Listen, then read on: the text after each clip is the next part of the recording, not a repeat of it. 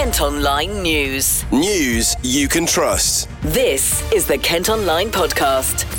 Nicola Everett. Hello, it's Tuesday, February the 21st. Thanks ever so much for downloading today's episode. Hope you're okay. Coming up, you can find out how virtual wards are reducing bed blocking at Kent's biggest hospital, plus why we're all being encouraged to have a chat to a stranger. But first, the Kent Online Podcast can reveal that security guards have had to be brought in to try and deal with antisocial behaviour at a hobbycraft store in Kent. Now, it's after reports of trouble involving young people at the store at St Peter's Wharf in Maidstone. Our reporter Sean McPolin joins me now to chat more about this one. So Sean, what's been happening? Well, we've been told that a gang of children have been abusing workers and customers at the store in the evening and at night. Staff have even had to close the front doors on occasions with the shoppers still inside to try and stop the youngsters from getting in, causing damage and making a mess. Now, none of the staff we spoke to wanted to be named, but one told Kent Online that the problem has been going on for a few weeks now and it's been progressively getting worse. They even described how workers have been shouted at, verbally abused and threatened, and that there's been paint thrown around the store. And for anyone who doesn't know where the store is, Sean, can you just describe it for us? Yeah, so St Peter's Wharf is right in the town centre. It's right next to the river in Maidstone. And it's also found in between Asda Living, HomeSense, TK Maxx and The Range. One worker at The Range, actually, who didn't want to be named, and they confirmed that the youngsters have been causing chaos around the car park and the shopping park, and seem to be targeting the arts and crafts store in particular. Similarly, Asda said that they were aware of the problems, but they haven't had any sort of problems in store themselves or experienced any of the antisocial behaviour. We did get in contact with Hobbycraft, but they declined to comment on the matter. But they did tell us that police haven't been informed. Sean, thank you ever so much. You can also read that story today by heading to the website. Kent Online News. Other top stories for you, and a Folkestone man's been found guilty of sexually assaulting a 19-year-old woman who got into his van after mistaking it for a taxi. Peter Rochford found her walking alone after a night out in the town centre last September. The 45-year-old from Ashley Avenue denied 4 charges, but has been convicted following a trial. He'll be sentenced in April. Police investigating the alleged rape of a schoolgirl in Kent have confirmed they found no evidence of an assault taking place. 4 boys were arrested earlier this month after claims of an attack in Dover. The force says they've been released without charge. A husband and wife who joined a people smuggling ring to earn money to pay off their debts have been sentenced. Their van was stopped by Border Force officers at the Channel Tunnel terminal in France in 2019, and 2 men were found hiding inside sofas. 48-year-old Nicholas Forward from Chesterfield in Derbyshire has been jailed for 3 years. His wife Pamela, who's 45, has been given a suspended sentence at Canterbury Crown Court. A former Big Brother contestant from Kent has been cleared of sexually assaulting a child. 36-year-old Callum Nell from Maidstone worked as a deputy head teacher in Aylesford and was on trial accused of 12 charges, all of which he denied. He appeared on the reality show back in 2013 and broke down in tears when he was found not guilty. Now, next today, the Kent Online Podcast has been hearing how virtual wards are helping to reduce bed blocking at Kent's biggest hospital. Delays in discharging patients can often have a knock-on effect, meaning people who've been taken to A&E struggle to be admitted to a ward. Well, now tech has been brought in to monitor patients at home rather than keeping them at Medway Maritime. It's also a lot cheaper for the NHS. It costs around £657 a day to stay in hospital, but just £187 to recover at home. Well, Jackie Hammond is a nurse at the hospital in Gillingham, and she's been speaking to our reporter, John Nurden. So it's very important for the patients to actually recover in their own environment. Patients do better when they're at home, especially with rehabilitation. One gets deconditioned when they are in hospital because you actually have your bed and your chair, and there isn't much for you to do. So you don't rehabilitate, hence you do not recover quickly. So it allows the patient to be empowered in their care, and actually most patients living with chronic conditions, they know how to look after themselves better, even under acute phase. I normally don't like talking about the cheaper version of care because yes, it frees a bed up for somebody who is in ED to also accommodate that bed and get that quick attention to optimize them. And to be fair, a hospital environment isn't the right environment for recovery, mainly because if they've been able to diagnose you and started a treatment pathway which you are recovering from, then it makes sense to go home, eat your own food. How does Medway compare with other hospitals? So Medway is way ahead with when you talk about virtual pathways, because we started doing virtual ward, or started a virtual concept since 2010. In 2016, we actually merged both the medical and the surgical aspect of the virtual pathways together. And we've been looking after various patients. So we are not fixated on one specialty. Every adult patient that wants to benefit from recovering in their own homes can be admitted through our virtual pathway.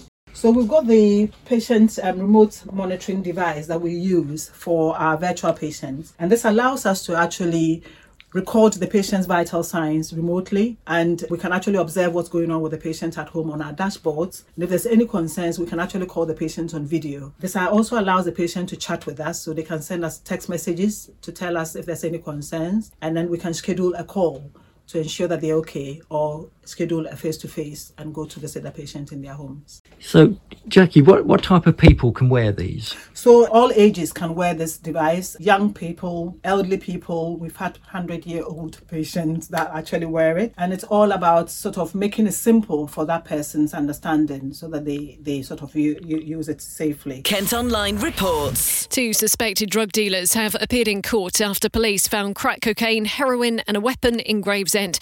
Officers raided a property in the town centre and seized mobile phones as well as the drugs and an extendable baton. The men, who are in their late 20s, have been remanded in custody and are due at Crown Court next month. Asylum seekers are going to be moved into a hotel near Gravesend, despite concerns about the impact it could have on local services. The Home Office confirmed plans to use the Granby and Northfleet to house up to 70 people last month.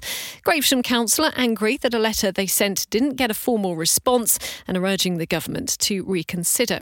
Now, as you may have heard, another earthquake has hit Turkey, killing at least 6 people and injuring hundreds. The area is still recovering from the disaster 2 weeks ago, which wiped out whole towns and cities. There are also concerns about how it'll impact the country's reputation as a holiday destination. Dr. Mark Hampton is a lecturer in tourism management at the University of Kent, and he's been speaking to our colleagues at KMTV. It's going to be a problem. I mean, it's the poorer end of the country, the eastern part up towards Syria.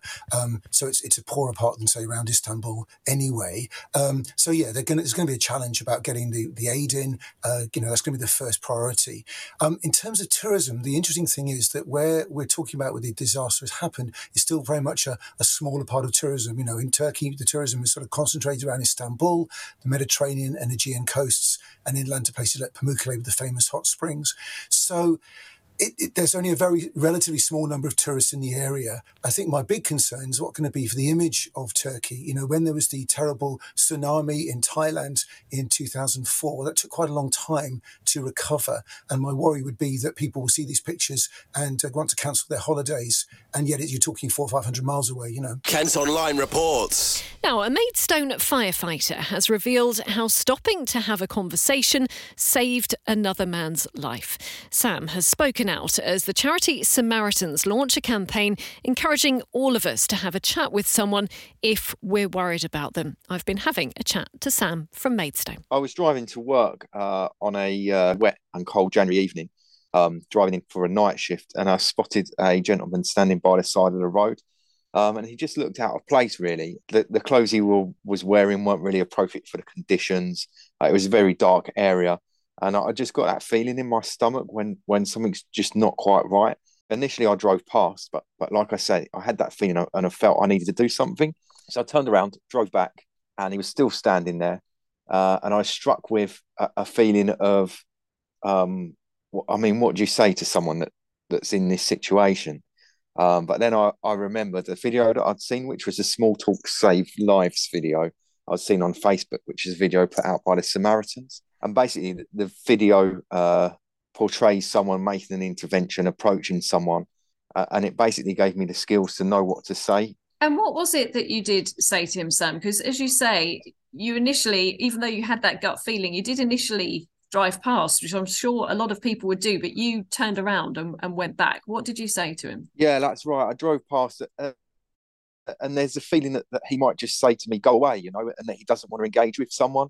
But I felt just by approaching him, saying hello, asking if he was all right, and seeing what response I got. If he did tell me to go away, then kind of so be it. At least I'd tried.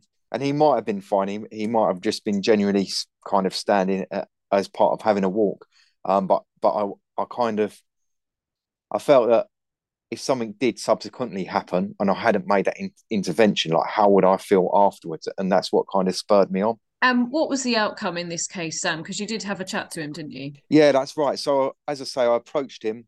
I had a little chat with him. Initially, he was quite resistant to talking, but I explained to him that I was a firefighter, invited him to come to the station for a cup of tea. After a bit more conversation, he agreed that he would come with me. So I got him in my car. I drove to the station, which wasn't too far away. And that was probably the best place I could have taken him, really, in that circumstance. Because as soon as I got there was more people that were able to assist. So one of my colleagues took him upstairs, made him a cup of tea, offered him something to eat, while I spoke to my station manager, and my station manager called for an ambulance. So, the ambulance arrived, and it was kind of a good outcome because they were able to assess him. And then with his agreement, they took him home to his parents. Would you say that it was purely that video that you happened to see online that really helped you in this case, or did some of your firefighter training help as well? To be honest, it was just a video. I mean, as firefighters, we are quite skilled in all kind of different tasks. But I mean, we don't receive any training on how to talk to someone in that circumstance. It's more of a police kind of incident. They have trained negotiators. So that video and just the fact that I could approach someone and kind of, I mean, I'm not going to lie, I did feel a little bit silly, as I said, because they could have genuinely just been standing outside and not been having kind of negative thoughts. But that video just gave me that kind of that extra kick to want to do something. And I believe that anyone's got the skills to talk to someone. It's not a difficult thing to do once you've set the task in your mind. That you're going to go and do it. You can actually follow our sister radio station, KMFM News, on socials to see the charity's video. The Kent Online podcast understands plans to bring a former cinema in Deal back into use could be submitted any day. The Regent has been derelict for more than a decade and suffered a fire last year. Campaigners have been calling for it to be returned to its former glory. Now the local council say a planning application is imminent. You can see pictures of the site on Kent Online today. Elsewhere, plans to build 52 flats with just 10 parking spaces on an estate in Dover have been described as ridiculous. People living on Malvern Road say they already struggle to find somewhere to park and are worried a new apartment block will make the problem worse. Developers, though, reckon those who move in won't need cars as it's so close to the town centre and public transport. You can let us know what you think today by leaving a comment on the story. Kent Online News. This is one of our most read stories on the website. A restaurant run by a celebrity chef in Folkestone is closing after just 6 months as the cost of living crisis continues to impact businesses. Mark Sargent set up the Brasserie MS last August but says tough trading conditions mean they can no longer operate. Well, Louis Walker has more on this one for us, and quite a surprise, Louis. Yes, absolutely. Mainly because the restaurant had only just been added to the Michelin Guide a few weeks ago.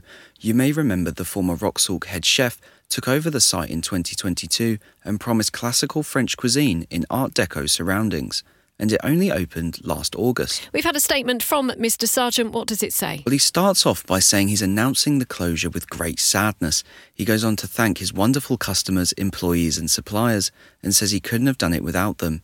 He adds it's not been an easy decision, but as you mentioned earlier, tough trading conditions and the uncertain future have left him no choice. And finally, and quite importantly, what about if you've booked to eat there? We've been told customers will be compensated. It's also been revealed that payments will be made to staff and suppliers. Louis, thank you ever so much. Moving around the coast to Dover now, and the town has been revealed as the dog waste capital of Kent. There have been more reports from residents there than anywhere else in the county over the last 2 years. Across Kent, more than 2,500 incidents were recorded, but only 1% resulted in a fine. Council bosses say it is a difficult issue to tackle. A rare gold ring found by by a metal detectorist on Sheppey has gone on display at Hampton Court Palace. It was discovered near Sherland Hall in Eastchurch and is believed to be a Tudor heirloom owned by Anne Boleyn's family. We've shared a picture of it today on our socials. And another incredible find, a Bronze Age relic discovered on a beach in North Kent, is believed to be the oldest shoe ever found in the UK. The artefact is around 3,000 years old and is thought to have been worn by a child aged 2 or 3 years old. It measures just 15 centimetres in length, and you can see pictures of it again on our socials or by heading to the website. Kent Online Sport. An athletic stadium in Ashford has reopened after a £1 million investment. A new track's been laid at the Julie Rose Stadium, which was built in 1997. The gym and exercise studio has also had a revamp, and bosses say they're looking forward to hosting big sporting events. And a teenager from Margate is becoming an international athlete after getting a life-saving liver transplant from her dad. Lily Beckett was born with a condition that blocks the tubes carrying bile to the gallbladder, and her parents were told she might not live past the age of 5. Well, her dad donated his organ and she's made a full recovery. The 15-year-old will represent Great Britain in the World Transplant Games in April. And that's all from us for today. Thanks ever so much for listening. Don't forget you can follow us on Facebook, Twitter, Instagram and TikTok.